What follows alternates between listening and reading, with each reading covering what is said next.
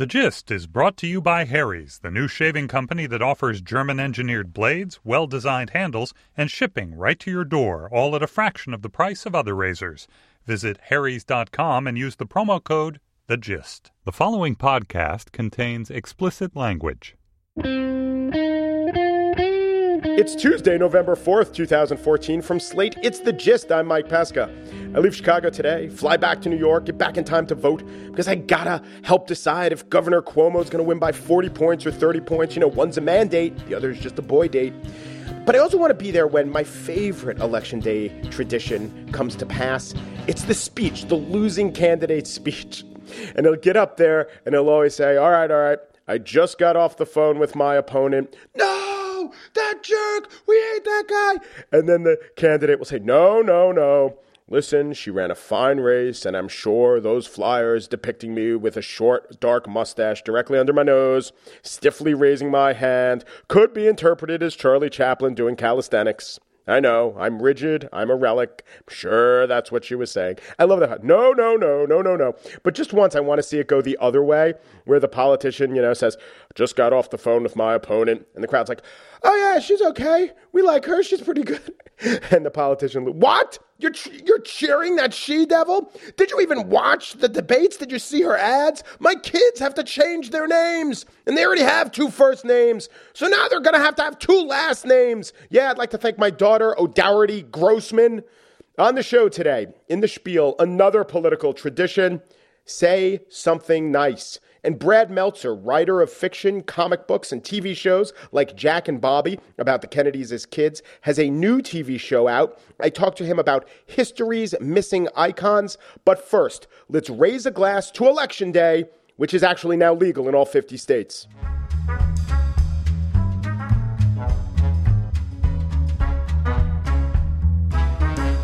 So Election Day 2014, you could drink in South Carolina. That has not happened before. There are now no dry states statewide on Election Day. South Carolina liquor stores will be able to sell you liquor, but in order to get this, they had to swap out another day. So no Christmas liquor at South Carolina liquor stores. But Election Day drinking. Don't know how that will affect who's elected. But I wanted to share a story of Election Day and booze. And joining me now is a man who will disguise his identity. He is Guzmando. He is Joe Pesca. He is my father. And in the background is his wife, Neela, my mother, who we've told a lot of stories in the family. And I'm just going to say she's probably going to chime in at some point, though she's not mic'd. Is that right, Mom? That's right, Mike. All right, gee, God. Tell me about this place you and your friends used to go to. When was it, and what was the group? It was a group of friends of mine. There were a steady group of like 4 couples, and sometimes went up to 8 couples. We would go there periodically, and what we always did was we stopped at the bar before we had our filet mignon or whatever steak that we were having, and we had our martinis. Wait, hold on. What was this place? Where was this place? It was in Greenwich Village in Manhattan, and it was Monero's, a Monero's Steakhouse. And we would stop at the bar, and we'd have a big shaker of martinis each, about 3 glasses of martini in each. We'd have 2 pitchers each. So that would wait, you would have 6 martinis before dinner? 6 to 8.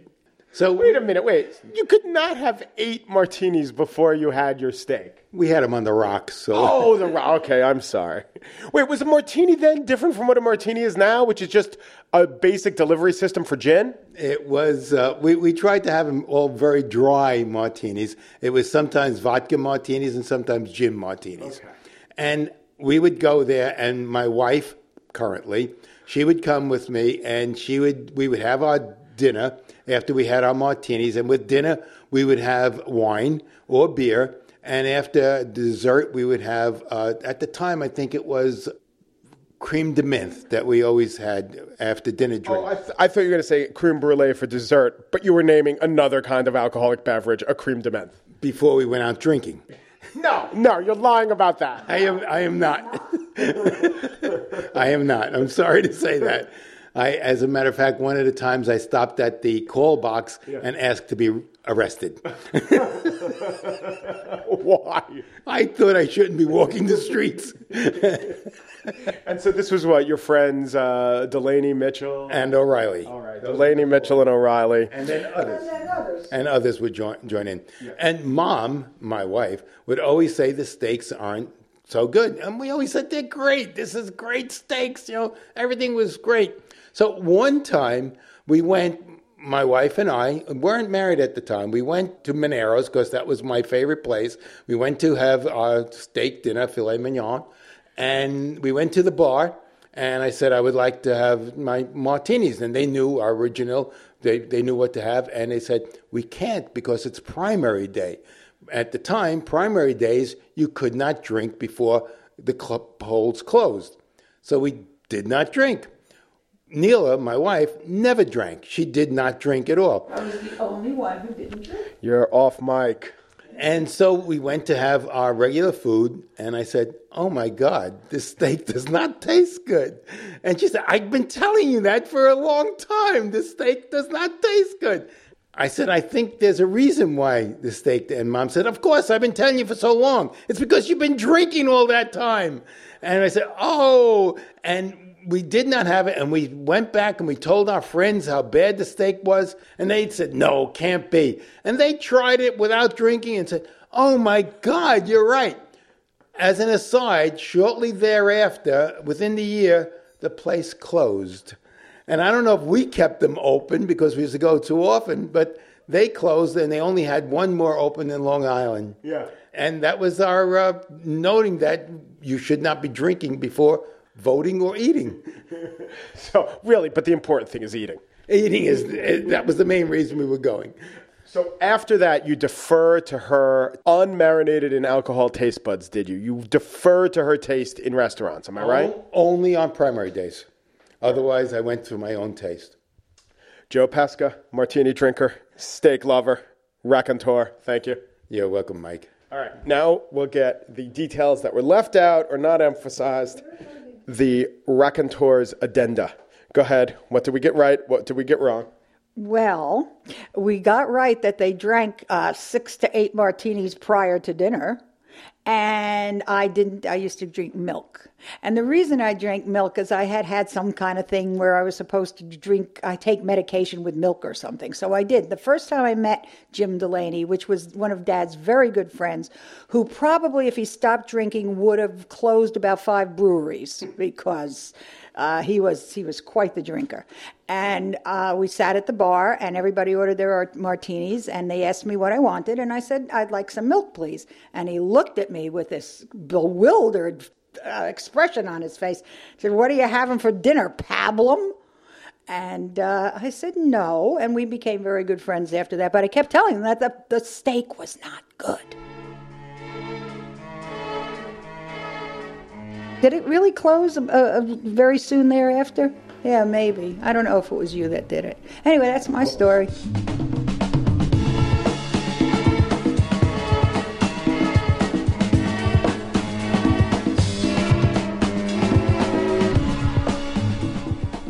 Harry's is the name of a razor blade company, but it's more than that. It is the name of the razor blade company I am about to use right now. That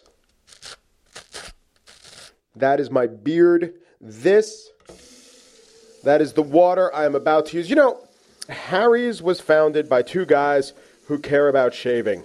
They bought a blade factory in Germany. That should tell you about the craftsmanship. It's kind of unfair that German just means craftsmanship, but in this case it does.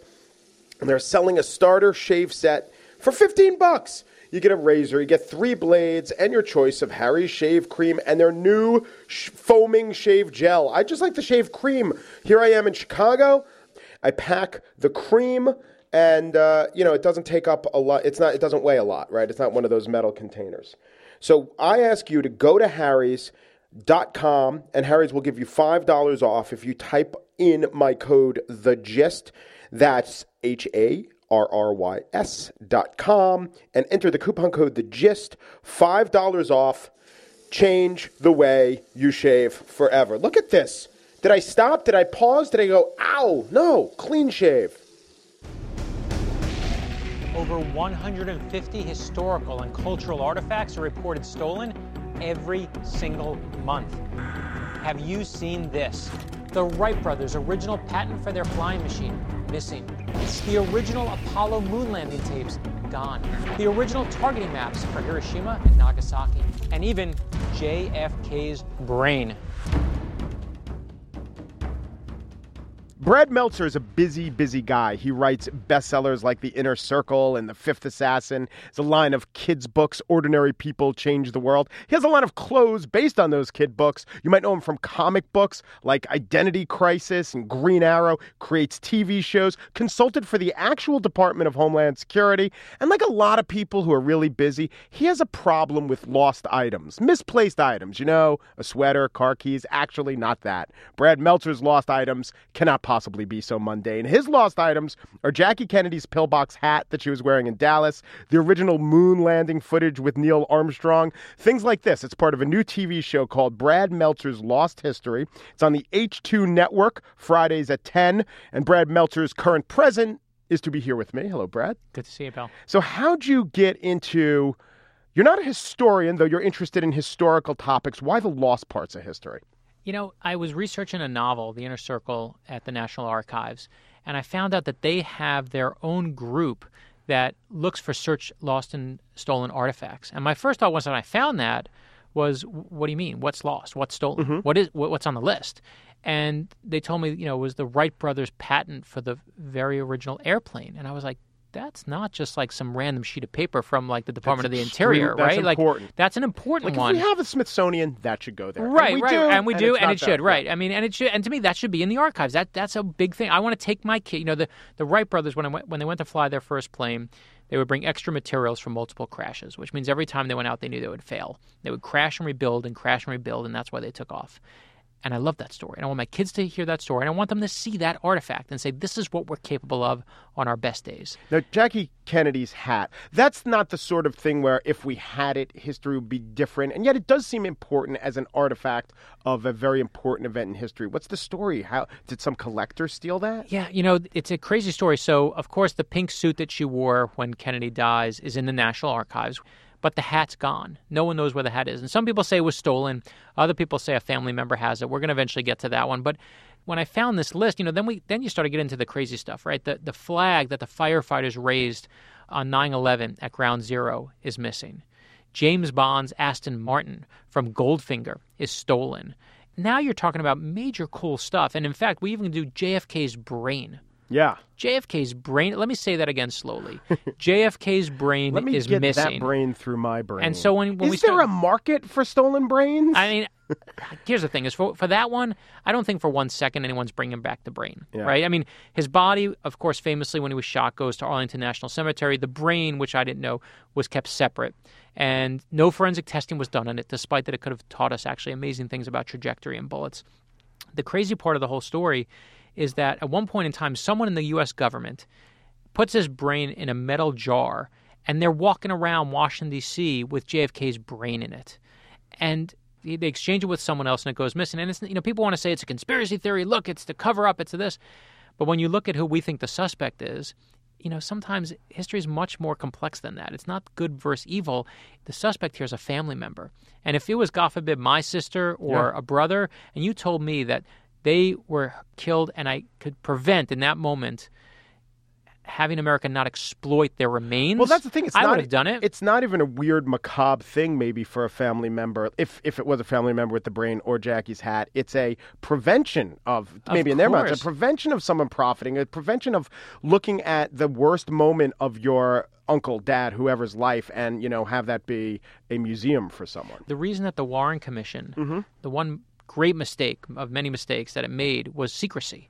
And even the guy who was one of the lead investigators said that the biggest mistake that was made when JFK was killed and the Warren Commission looked into it was that the Kennedy family impressed upon Earl Warren, please don't release the autopsy photos. please don't release any of the pictures of his dead body. And it wasn't a cover-up. It wasn't some mastermind game. It was like, we don't want pictures of our dead relatives circulating throughout the universe. But maybe the unintended consequence of that is to exacerbate their pain. Of course. Well, that's the problem. I'm sure they're offended as anything by all these conspiracy theories. Now, listen, imagine you in that moment, they think they're doing the right thing, right? Everyone thinks... You can't navigate that. There's no right, playbook no, for there's that. no Right. playbook. And so I would have done no different. My mother and father are dead. You tell me that someone wants to take their picture and publish it, I would do everything in my power to stop that person. That is just no question, out of bounds, don't touch it. But to me, what's important, I don't expect anyone to bring the brain back, right? We're putting a reward at the end of Lost History. We'll give you $10,000. You help us find it. And I hope we'll find some things. That's the goal. I know the brain's not coming back, but what I do want to know is at one moment in time, there were two people who met on a certain day and exchanged that brain. It's an important story. I mean, someone took it. You just want to know. If the people behind this were the Pawn Stars people or someone with a different orientation, they'd love to see the object. You want the story. You want as much I realize of the truth fleshed out. You know me. I mean, I never care about seeing it, touching it, feel like what I love is story. And it's why I do fiction and nonfiction and I just love a good story because you know why? There's power in story.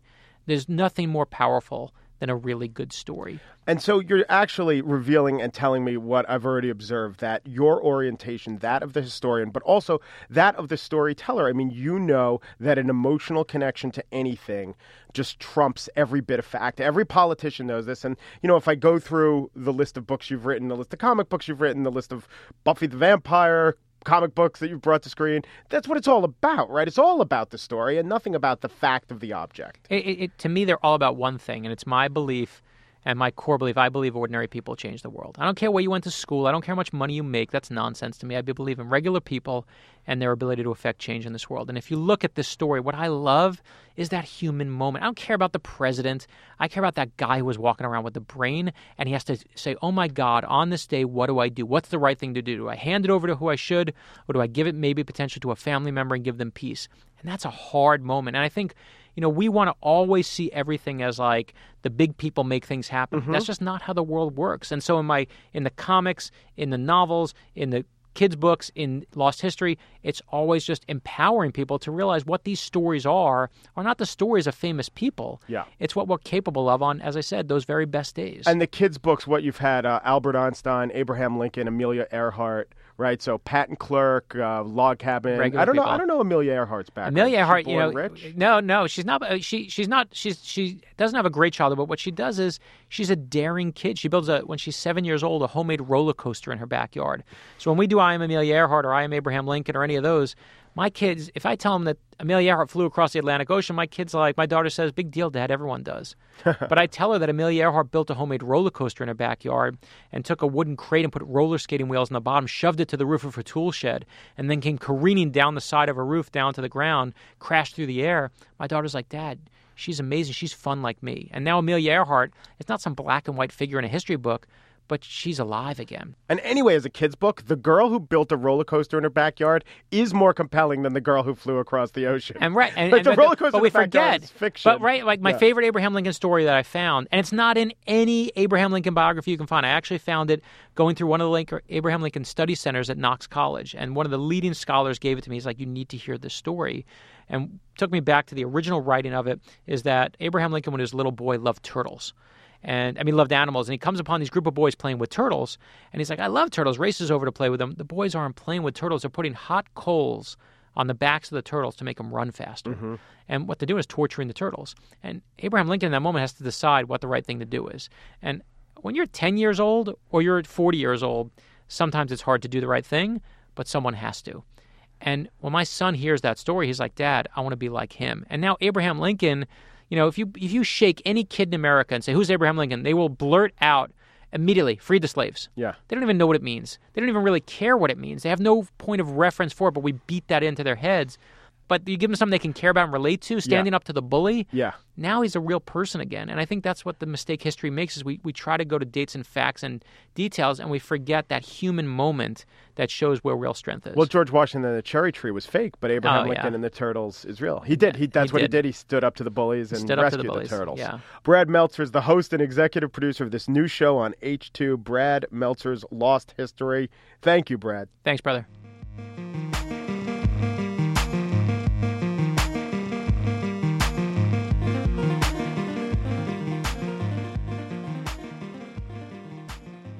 And now the spiel. Tip O'Neill once said, politics ain't beanbag, which suffers from subject-verb agreement, doesn't it? I mean, no one brings this up. Anyway, it doesn't mean that politics can't be warm and fuzzy at times. At least that's what debate moderators want to bring about. They want civility and moderation. It's right there in the name.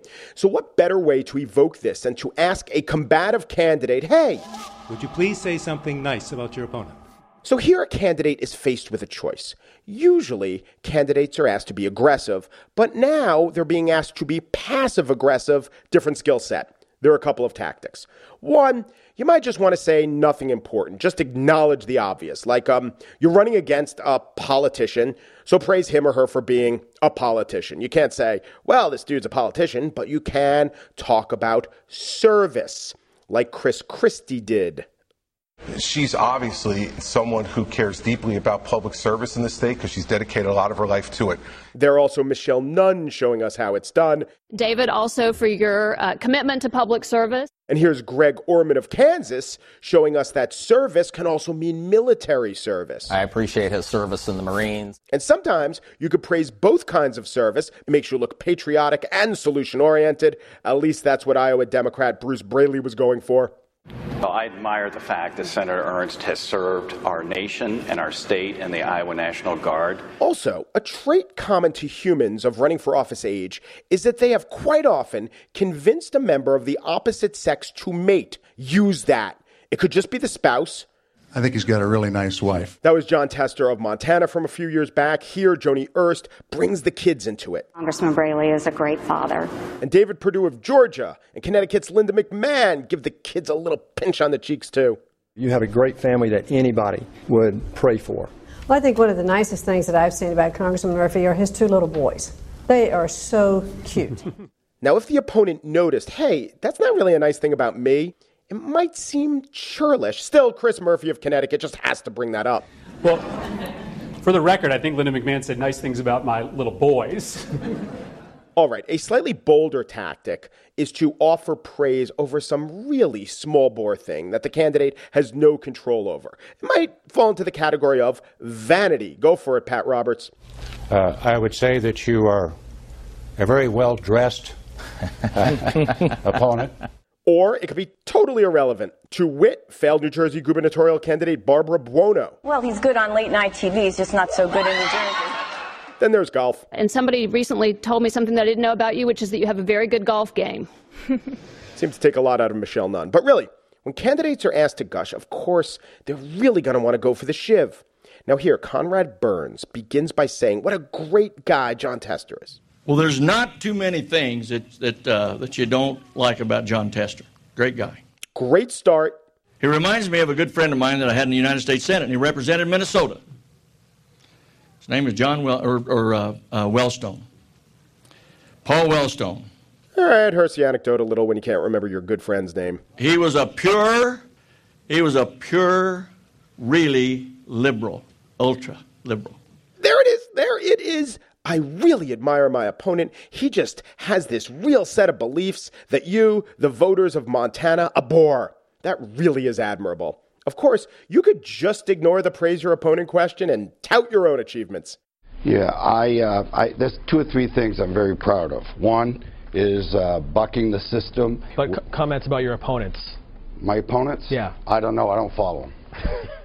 Or you could just do what Charlie Crist did. This is some super high-wire jiu-jitsu, and it clearly shocks his opponents. I want to commend him on how he has handled the Ebola situation. I want to commend him. Did you catch that? The short, sincere-seeming sentiment so discombobulates Rick Scott that all Scott could do is say, wow, yeah, thanks. That was pretty nice of him.